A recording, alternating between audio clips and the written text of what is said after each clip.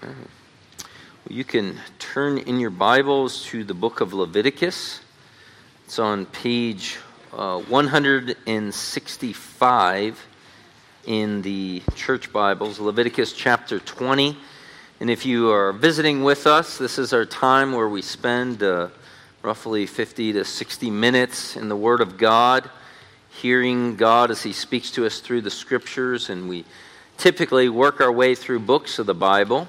And so we are in the book of Leviticus and chapter 20, and Lord willing, we'll stop when we get to the end of chapter 27, which is the end of the book of Leviticus.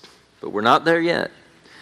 My ambition this morning is to cover all of chapter 20, which may cause you to hyperventilate. But I think you'll see that chapter 20 there's really hardly anything new in chapter 20 that hasn't been seen already in chapters 18 and 19, save one thing that we'll touch on this morning. But I'm going to read chapter 20. Pastor Dale read verses 1 through 5. We'll pick it up in verse 6. As for the person who turns to mediums or spiritists to play the harlot after them, I will also set my face against that person and will cut him off from among his people. Therefore you shall set yourselves apart as holy, and be holy, for I am Yahweh your God. And you shall keep my statutes and do them. I am Yahweh who makes you holy. If there is anyone who curses his father or his mother, he shall surely be put to death. He has cursed his father or his mother. His blood guiltiness is upon him. If there is a man who commits adultery with another man's wife, one who commits adultery with his friend's wife, and the adulterer and the adulteress shall be put to death. If there is a man who lies with his father's wife, he has uncovered his father's nakedness. Both of them shall be put to death. Their blood guiltiness is upon them. This is God's holy word. Let's pray. Lord, these are ancient words that we come before this morning. Ancient words that some ways seem so foreign to us. In a different culture, a different time, a different language they were first given. And yet we confess with your servant Paul that all Scripture is given by inspiration of God. It's God-breathed, and it is profitable for doctrine, for reproof, for correction, for training in righteousness, that the man of God may be adequate, thoroughly equipped for every good work. And so, Lord, we pray that you would teach us from your word this morning. Give us ears to hear. Help us to see your character, your righteousness, your holiness. Help us to see our own rebellion and sin, and help us to see the need for the Savior. And Lord, we just say all of this in Jesus' name. Amen. 1 minute while I grab my notes. Somehow I forgot them. It was some years ago, I was listening to the radio. I was in Los Angeles at the time. And for whatever reason, they were doing an audio recording of the execution of a guy by the name of Tookie Williams. He was a leader of, I can't remember if it was the Crips or the Bloods, way back, I think in the 80s. And I remember as they were recording this, it was a live recording actually of Tookie Williams being executed, how sobering it was.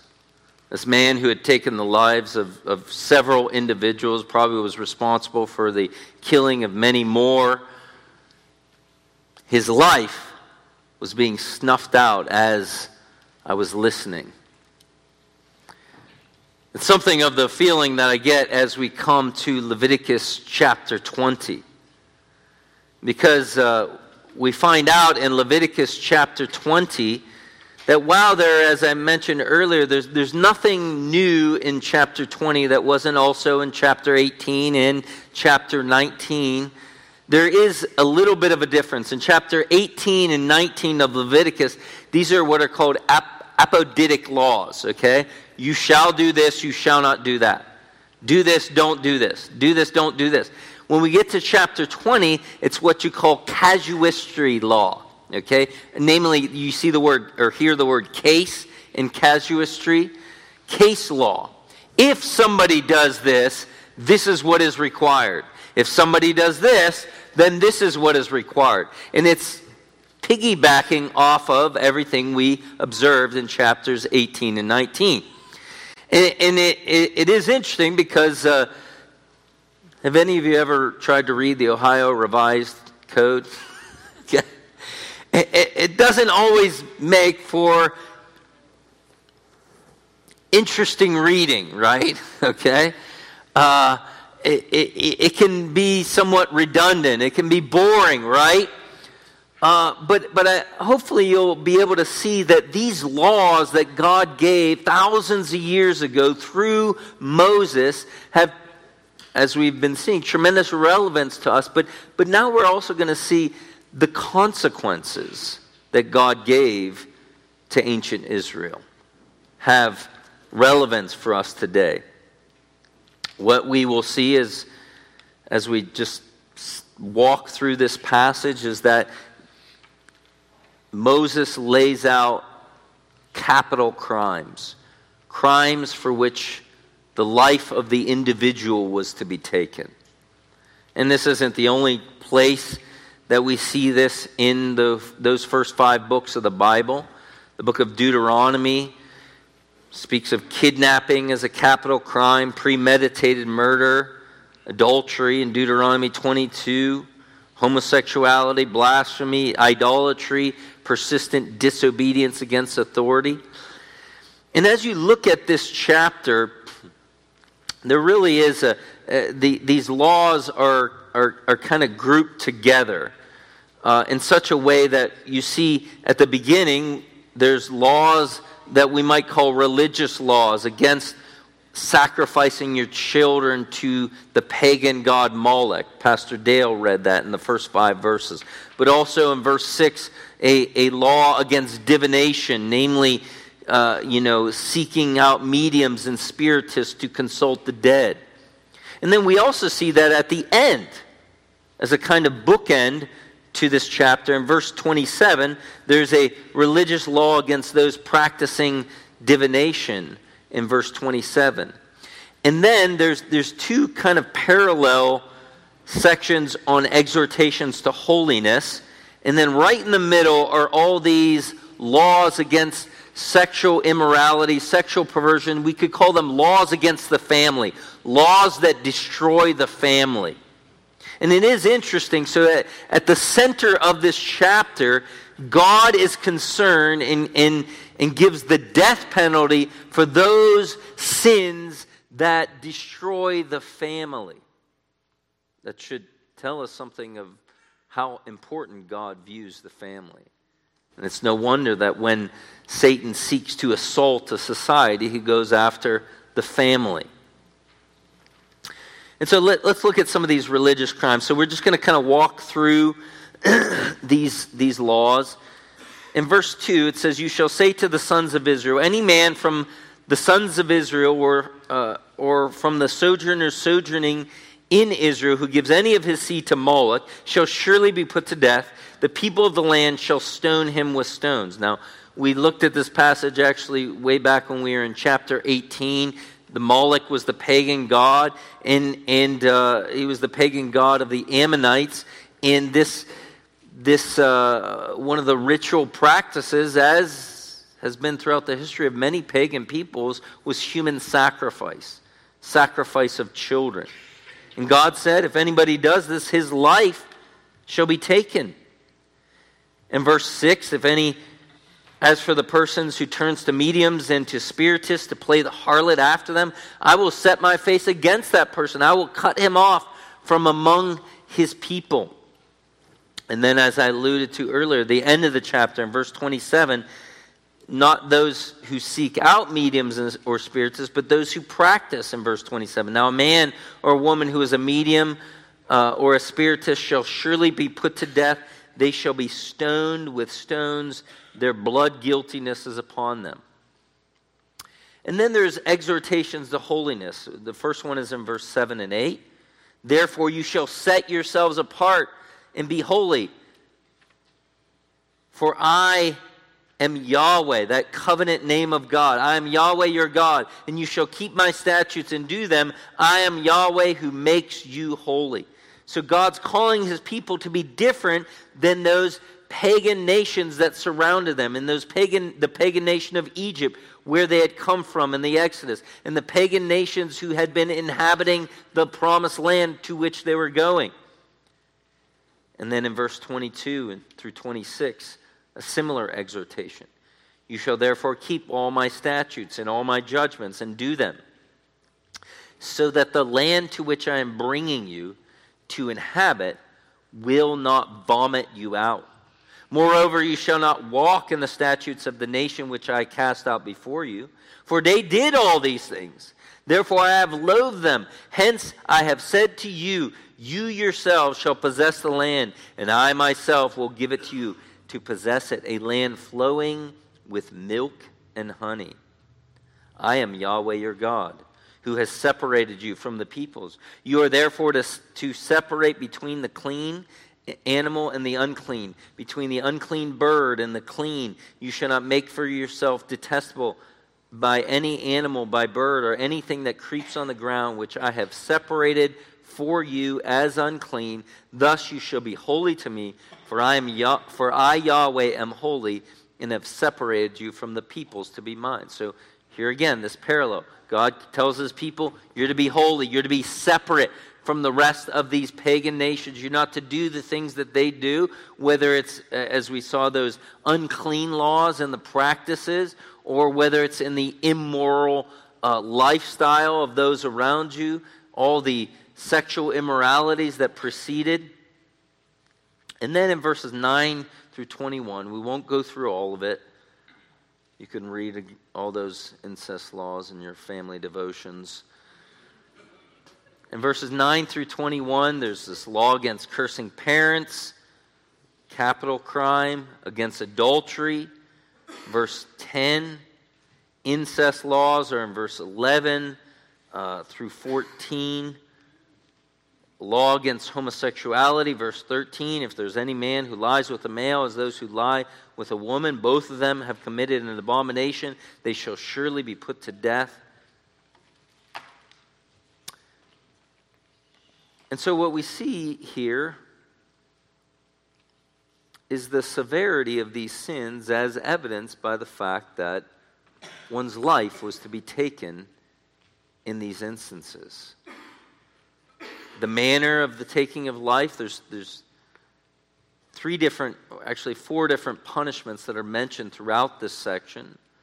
One is stoning, in which a person's life would be taken by throwing large rocks at their head. Doesn't seem like a pleasant way to die. Another is mentioned through burning, which is two different interpretations. The kind of traditional rabbinical Jewish interpretation was the pouring of hot lead down one's throat. The other was that it was stoning, and then your remains were burned afterwards, which happens in the book of Joshua, I think, with Achan's family. And then there's the punishment of being cut off, which is an interesting one that comes in the context of when one's family, when others are not basically willing to testify in the crime that one commits of this idolatrous child sacrifice. God says, I myself will set my face against them and cut them off. And so it seems the idea of being cut off from God's people even eternally. And then there's the punishment of being childless. So these are severe punishments here. Now, obviously, we don't live in ancient Israel under this kind of theocracy where God is the king. But I don't want us to quickly dismiss these commands as outdated. This is the word of God, that when God did run the civil government, These were the standards by which people were to abide, and they were given for good purpose. One commentator, Derek Tidball, says, crimes against people are treated with greater seriousness. So one of the interesting things is when you look at this kind of law code that we see here in Leviticus 20 and compare it with the law codes of other countries around Israel, you find some interesting things. That namely, crimes against people were treated with greater seriousness than crimes against property. In Israel, the death penalty was mandatory for murder, whereas in other cultures, it could be commuted by mere monetary compensation. In contrast to Israel, Babylonian law prescribed the death penalty for crimes against property, crimes of breaking and entering, theft and looting. So you could die in the surrounding cultures, be executed if you stole something. But it wasn't always the death penalty if you took the life of another. You could actually pay a fine for that, which I think is important because it helps us to see the backdrop of Leviticus is the book of Genesis, is the Torah, where human life is of the utmost value, right? Because human life are people made in the image of God, and if you take another human life, it's the highest punishment. Also, in Israel, it was not permissible for a substitute to bear the punishment for a crime as it was elsewhere. So, evidently, in the ancient world, if you stole something, let's say if you're an ancient Ammonite and you stole your neighbor's lawnmower, you could have the death penalty against you. But then you could say, well, why don't you take my son instead, or my daughter? And you could substitute yourself with somebody else, which might have been good for you, not so much for your child. But you couldn't do that in ancient Israel. You couldn't. That there was laws that children would not bear the iniquity of their fathers. Okay, that each one was responsible for his own sin. Also, thirdly, the primary objective of the law was to reconcile parties in dispute, and to do so by requiring restitution rather than imposing fines or imprisonment. Even where an offender was sentenced to corporal punishment, it was restricted so as to preserve the dignity of the guilty one. In other words, when it came to property laws in Israel, we saw this with the guilt offering, restitution was to be made, okay? Which I think we could learn a lot from laws in our culture. Instead of, locking them up, force them to get a job and to pay back what they owe. That would be a lot more productive. So let me just give, again, it can be tempting to see these laws as outdated and silly. Certainly the world around us that does not believe in the Bible as the Word of God is going to mock and scoff these kinds of laws. So let me just give a quick defense of these laws, not necessarily saying they are to be instituted as law in our country, but as part of God's holy word. First of all, most states in this country have had laws dealing with these offenses. In fact, some still today. In fact, historically in this country, all 50 states have had laws against adultery. Before the year 2003, the Supreme Court case, Lawrence versus Texas, there had been laws in various states against sodomy, against homosexuality. And it was in that Supreme Court decision in 2003 that the Supreme Court decided that it was unconstitutional for the state of Texas to have a law against homosexuality. Now, where they got that in the Constitution, I have no idea, because when the Constitution was ratified, all 13 colonies had anti-sodomy laws in them. So clearly the authors of the Constitution were not thinking that there shouldn't be these laws. So that was just 2003. Most states today have laws against incest. That was in chapter 20. Did you notice that? In fact, Ohio is one of the few states that does not have incest laws. So next time you want to make a joke about West Virginia or Kentucky, you make a mental note of that. They have laws against incest. Ohio doesn't. And then also recently, the state of Ohio, I didn't read this law, but there's a law here in chapter 20 against bestiality. We saw it in chapter 18. There are laws, there's a law actually in the state of Ohio against bestiality that was recently passed. So again, while I understand some of these laws are quickly dismissed, historically, this country has had laws very similar. They weren't necessarily all capital crimes, but there have been laws in society to restrain evil. Now, I understand somebody might say, well, this is the same country that had chattel slavery, and this is why, we're so enlightened today, and we need to move beyond those laws. Well, I guess I would just say, in the words of Dr. Phil, how's that working out for you?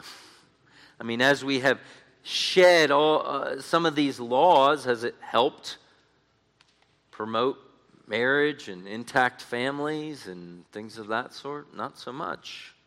Not so much. But also, I would say, by what standard?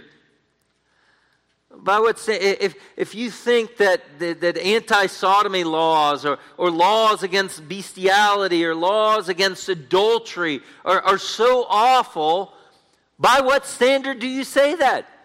How do you know what's right and what's wrong?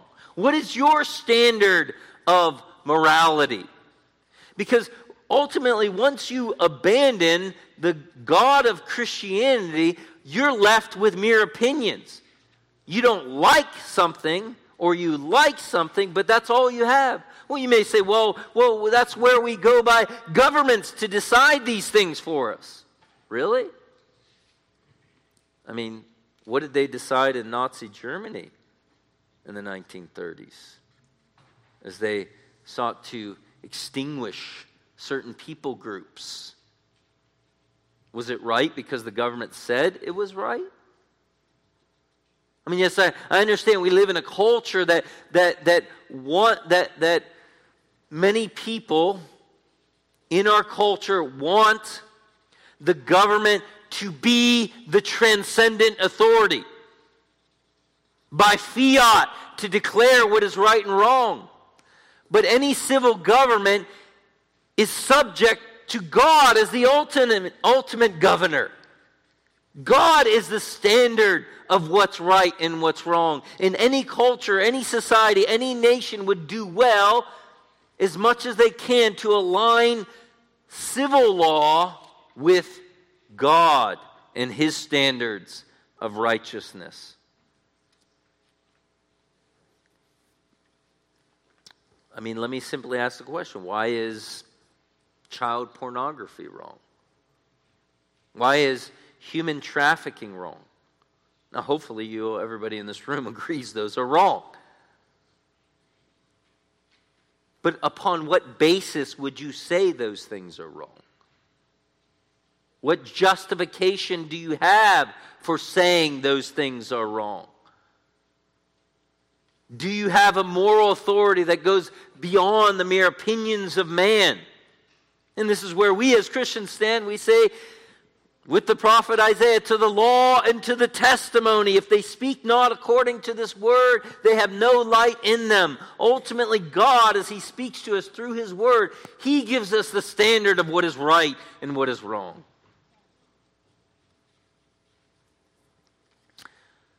Some may say, well, This is all Old Testament stuff. In the New Testament, Jesus would never endorse this kind of stuff. You sure about that? How sure are you about that? After all, in Mark chapter 7, verse 10, Jesus actually quotes from Leviticus 20, probably the command that gave some of you young people a lump in your throat. The one that says, honor your father and mother, and he who speaks evil of father or mother is to be put to death. That's Mark, New Testament, Gospel of Mark, chapter 7, verse 10, Jesus quoting Leviticus chapter 20. Now, also, when you turn to Romans chapter 13, as Paul's writing to the church in Rome, and when we get to the New Testament, obviously we're not dealing with Israel as a theocracy where God is the government, but we're dealing with churches. And in Romans chapter 13, verse 3 and 4, it says, for rulers, it's talking about the civil government. The civil government, which these churches in Rome were subject to, for rulers are not a cause of fear for good behavior, but for evil. Do you want to have fear of that authority? Do what is good, and you will have praise from the same. For it, that is the civil government, is a minister of God to you for good. But if you do what is evil, be afraid, for it does not bear the sword in vain. The government, does not bear the sword in vain. The sword for what? To cut up its bagel? No. The sword as wielding it for the purposes of execution. It does not bear the sword in vain. It is a minister of God, an avenger who brings wrath on the one who practices evil. Now, obviously, that's not to say that government always gets it right. They don't, right? I mentioned, I don't know if it was last week or I think it was Christmas morning, that in the 20th century, 170 million people were murdered by the hands of their own governments, okay? And so, biblically, there's always a tension between, if you remember the 13, you'll remember this right, Romans 13 and Revelation 13. Revelation 13, you can read about the beast, okay? The beast and his opposition to the people of God. And so we need to live with those tensions, understanding that there is an authority that goes higher than the civil government authority. But nonetheless, for our purposes, I want you to understand that God has given civil authority to be a servant of God to restrain evil. And part of that is to use the sword to have certain crimes that are capital crimes to restrain evil. And not only that, when you get to the New Testament, while you're not dealing with a theocracy where God is is organizing the government and whatnot, you're dealing with churches that are subjecting themselves to earthly governments. You do realize that when it comes to many of these crimes or these sins, these rebellions that we see in Leviticus chapter 20, that the punishment for these, if unrepentant, is not mere physical death, but is what? Eternal death. Eternal punishment. And so, for instance, if you listen to Revelation 21, verse 8, John writes, "But for the cowardly, and the unbelieving, and the abominable, and murderers, in sexually immoral persons, in sorcerers, sound familiar, and idolaters, sound familiar, and all liars, their part will be in the lake that burns with fire and brimstone, which is the second death. And so when we get to the New Testament, the punishment for these same sins, if unrepentant, is eternal damnation, hell forever, not mere physical execution. Same thing, 1 Corinthians 6, 9 through 11. Or do you not know that the unrighteous will not inherit the kingdom of God? Do not be deceived that neither the sexually immoral, nor idolaters, nor adulterers, nor effeminate, nor homosexuals, nor thieves, nor the greedy, nor drunkards, nor revilers, nor swindlers will inherit the kingdom of God. But, verse 11 continues, such were some of you, but you were washed, you were justified, you were sanctified in the name of the Lord Jesus Christ and in the Spirit of our God. So again, by the time we get to the New Testament, the punishment, dare I say, is far worse.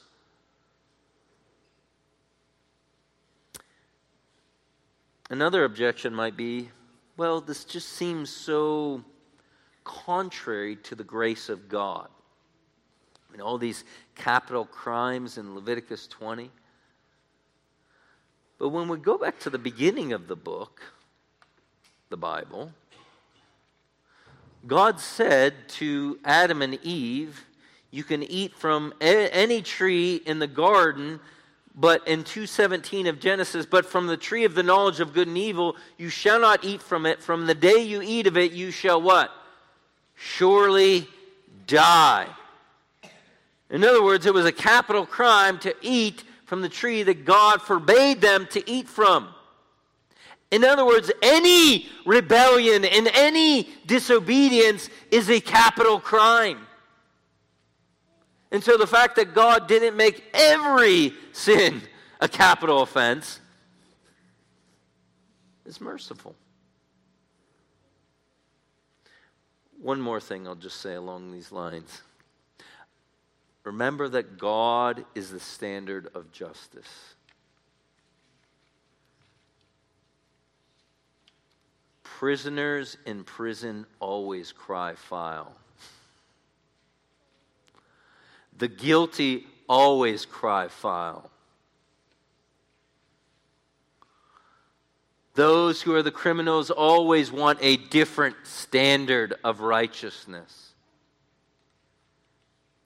It is not up to us in our pea brains to conjure up what is the standard of righteousness. It is God the Almighty who sets the standard of righteousness.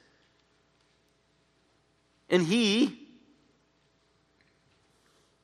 teaches us that rebellion against Him is a serious offense. And under the Old Testament economy, many of them were capital offenses. In the New Testament,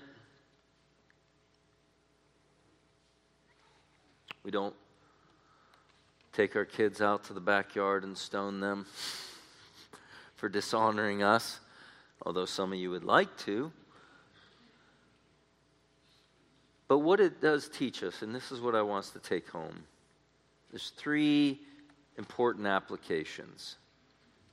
First of all, this should teach us to take sin seriously. Take sin seriously. I mean, did you see that, to be stoned with stones, to be burned with fire, to be cut off, to be childless. These are severe consequences. And often that the severity of consequences does teach us and help us to understand something of the seriousness of the offense. I've used this illustration before. I've borrowed it from Jonathan Edwards. But, if you see a sibling, a brother, shove his sister, what kind of consequences might there be? Well, they may get a couple swats. They may get grounded. They may get privileges taken away of. Well, imagine if a child shoves their parent. Now it's a little bit more serious consequences, right? Now imagine somebody shoves a police officer.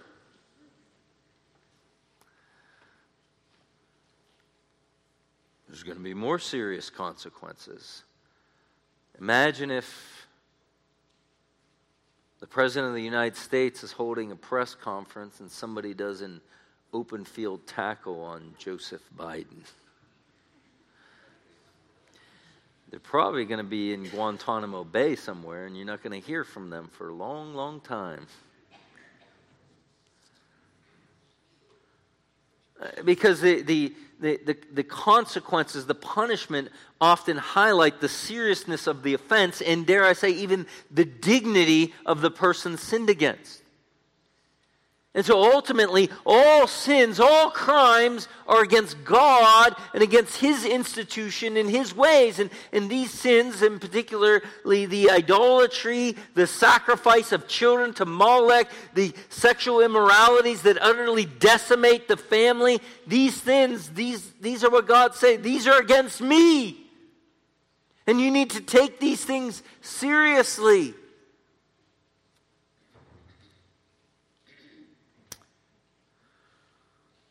Andrew Bonar, I mentioned him last week.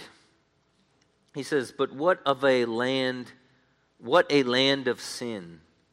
Its cities and its plains crying up to heaven, children cursing their parents, neighbors and relatives living in adultery with each other.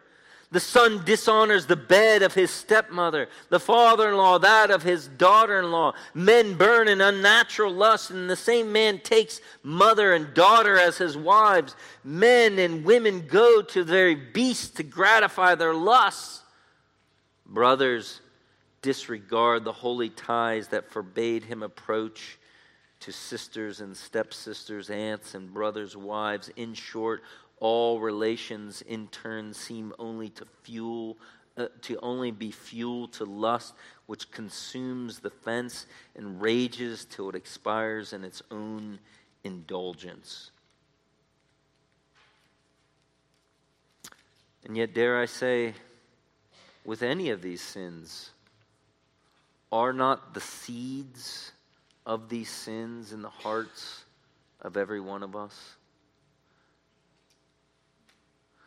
That you may not be actively engaged in full-blown adultery or full-blown incest or homosexuality, but the seed form of any of those sins exists even in the hearts of the redeemed.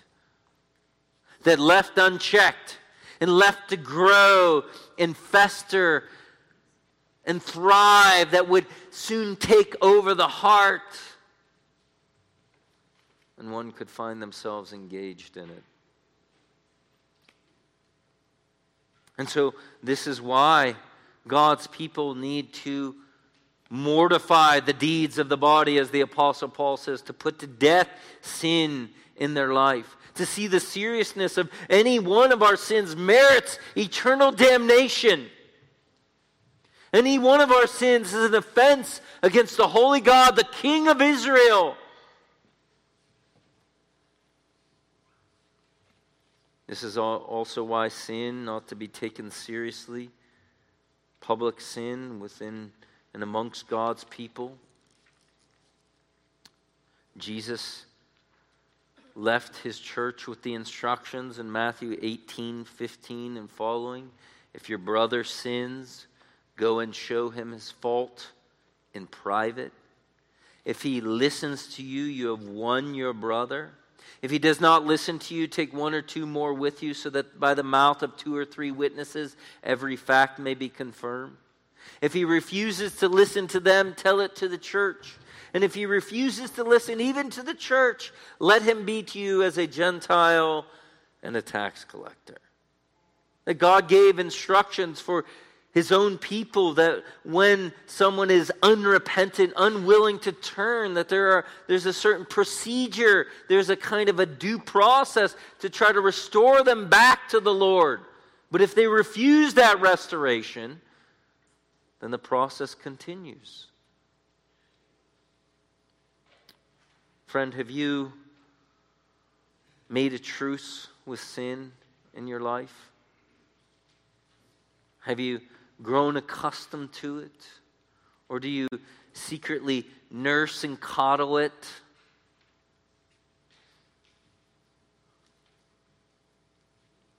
God is calling you to a different standard this morning. To turn away from it, turn to Him. He is a God of mercy and forgiveness. But He does not want you to continue to remain in that state of rebellion. But not only to take sin seriously, but to tremble at the severity of God's holy justice.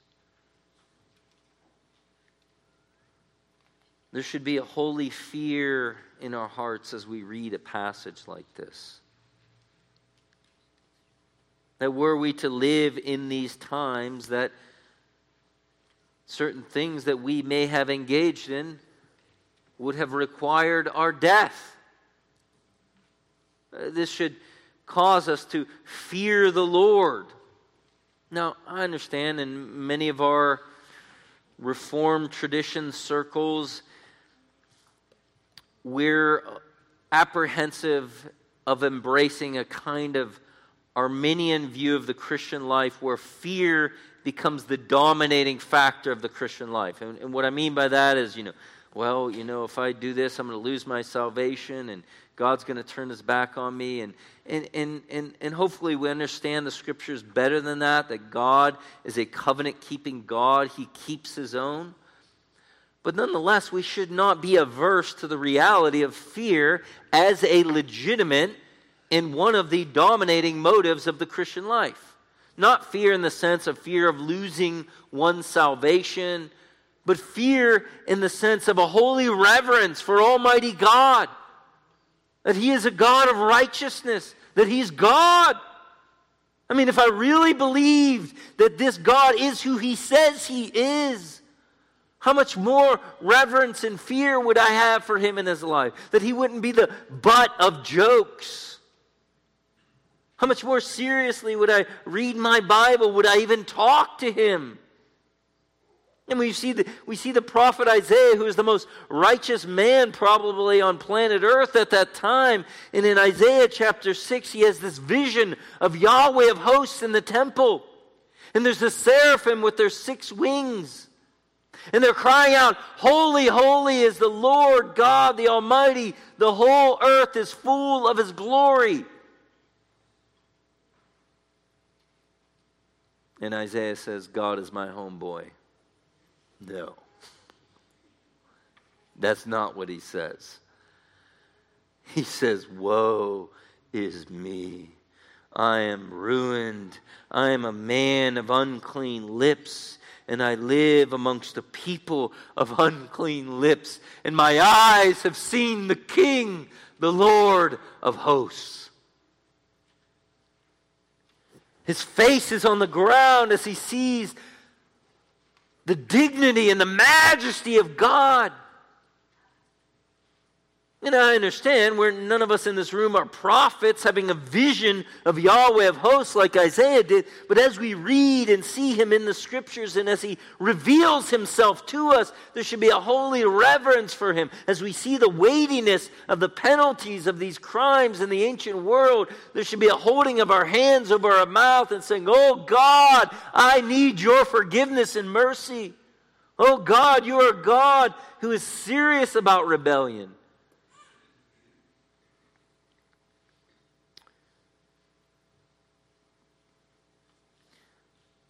Joel Beakey says, the fear of God must beautify and vivify our theology. Too often man distorts the doctrine of God to create a God in his own image. The result is a banal but comfortable theology for sinners, marked by doctrinal error and practical irreverence. Martin Luther said to Desiderius Erasmus, "Your thoughts of God are all too human." Let us follow the Holy Scriptures to an awe-inspiring view of the high and lofty one that inhabiteth eternity, whose name is holy.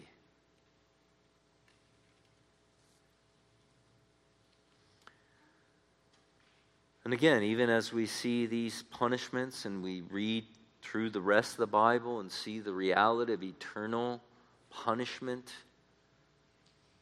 as that which awaits those who are outside of the Lord Jesus Christ, we see the severity of God's judgment.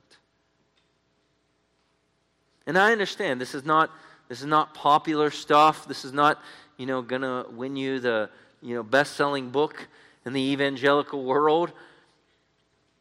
But there is an impulse in each of our hearts towards justice, right? I mean, we want wrongs to be righted. When we hear of some awful crime, we want somebody to pay for that. The reality is that we just don't want ourselves to pay for our own cosmic crimes against the deity. And so we invent light views of God. We invent a God he's nice. He gets along with others. God who's, just like me. After all, he should be, right? But the God of the Scripture is a God who's holy, righteous, a God to be revered.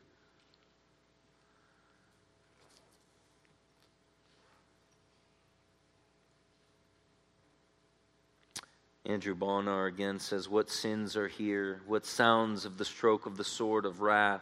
Put to death, their blood be upon them, burnt with fire, cut off from the sight of their people, that all may see and fear, like witnesses of Babylon's destruction, cut off from their people, driven out of holy fellowship, dying childless, some left as living monument of wrath, seen by all like a leafless, fruitless tree, which the lightning of God has blasted. Many are the arrows in his quiver, shot even on earth upon transgressions. What then when his bow is made ready? Friends, we should tremble before God's holy justice. But thirdly, not only to take sin seriously, tremble before his holy justice, trust the substitute Savior. Hopefully you've been uncomfortable for the past 47 minutes. Now, let me give you some hope. Because isn't it interesting that we see all these different capital crimes here, and the form of execution varies. One is through stoning, another through fire, another just kind of more ambiguous, being cut off.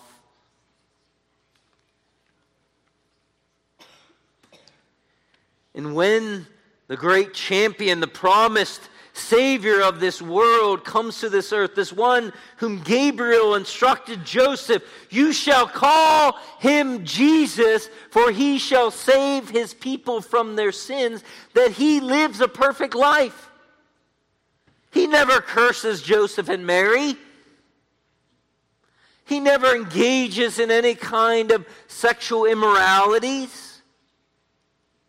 He never engages in any kind of idolatrous worship, even though Satan comes to him and tries to get him to bow down and worship to him with the promise that he would give him the nations of this world. Instead, this Lord Jesus perfectly obeys. But then, he is falsely accused. First by the Jewish people who trump up charges against him. Then they hand him over to the Romans because at that time the Jewish people did not have the authority to carry out the form of punishment of execution by themselves. So they hand them over to Pontius Pilate, hand Jesus over to Pontius Pilate. And Pontius Pilate looks at Jesus and he finds no guilt in him. But there's been all kinds of riots as of late, and he doesn't want the people to be in an uproar. The people are crying out for his blood, chanting, "Crucify him, crucify him." And so Pilate acquiesces. He orders him to be flogged. And the people still aren't content with that. So then he orders him to be executed. Not in the Jewish form of execution by stoning or by fire, but on a Roman cross.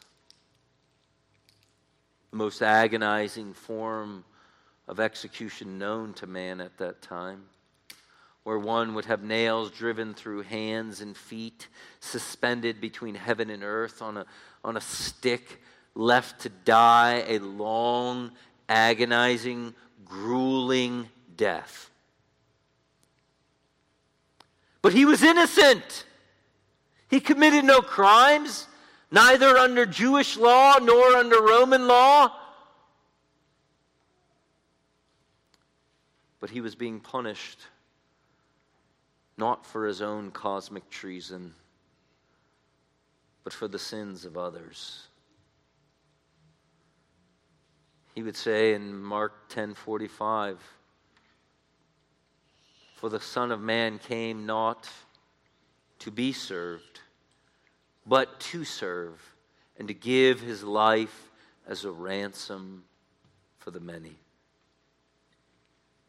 Or in the words of the Apostle Paul, who, existing in the very form of God, did not regard equality with God something to be grasped, but he humbled himself and took the form of a slave, being found in appearance as a man, and he humbled himself and became obedient unto death, even death on a cross. On a cross. Public execution. Not for his own sins, but for your sins, for my sins, for the sins of anyone who would ever believe. He laid down his life. And it wasn't merely the physical execution. Somehow in the wonder and mystery of the crucifixion, he was bearing the full weight of God's judgment, the eternity of hell in his body on that cross for some 3 hours, suspended between heaven and earth, that he would cry out, my God, why have you forsaken me?" Friend, that is your only hope to stand before this God. If you're sitting here this morning, perhaps you've crafted a God in your own image, a God who's quite accommodating, quite tolerant to any kind of sin. But that's not the God of the Bible. The God of the Bible is a God of righteousness. And yes, it sounds severe, and it is severe because God has a holy, righteous standard that is inflexible. But he's also good and kind and merciful. And so he's so kind that he sent his Son to die. And he rose from the dead. And now he offers full forgiveness and full pardon. There's a plea deal on the table. That if you would but come to Jesus, turn to him in faith, trust in what Jesus did on the cross on your behalf, and you turn to him and you make him your king, your Lord. And you say, "Jesus, you're the boss now." He will take your sentence of guilt and he will rip it up. Say, "Full pardon. My Son paid for that crime." Friend, trust in Jesus. Don't delay. Turn to him. Let's pray.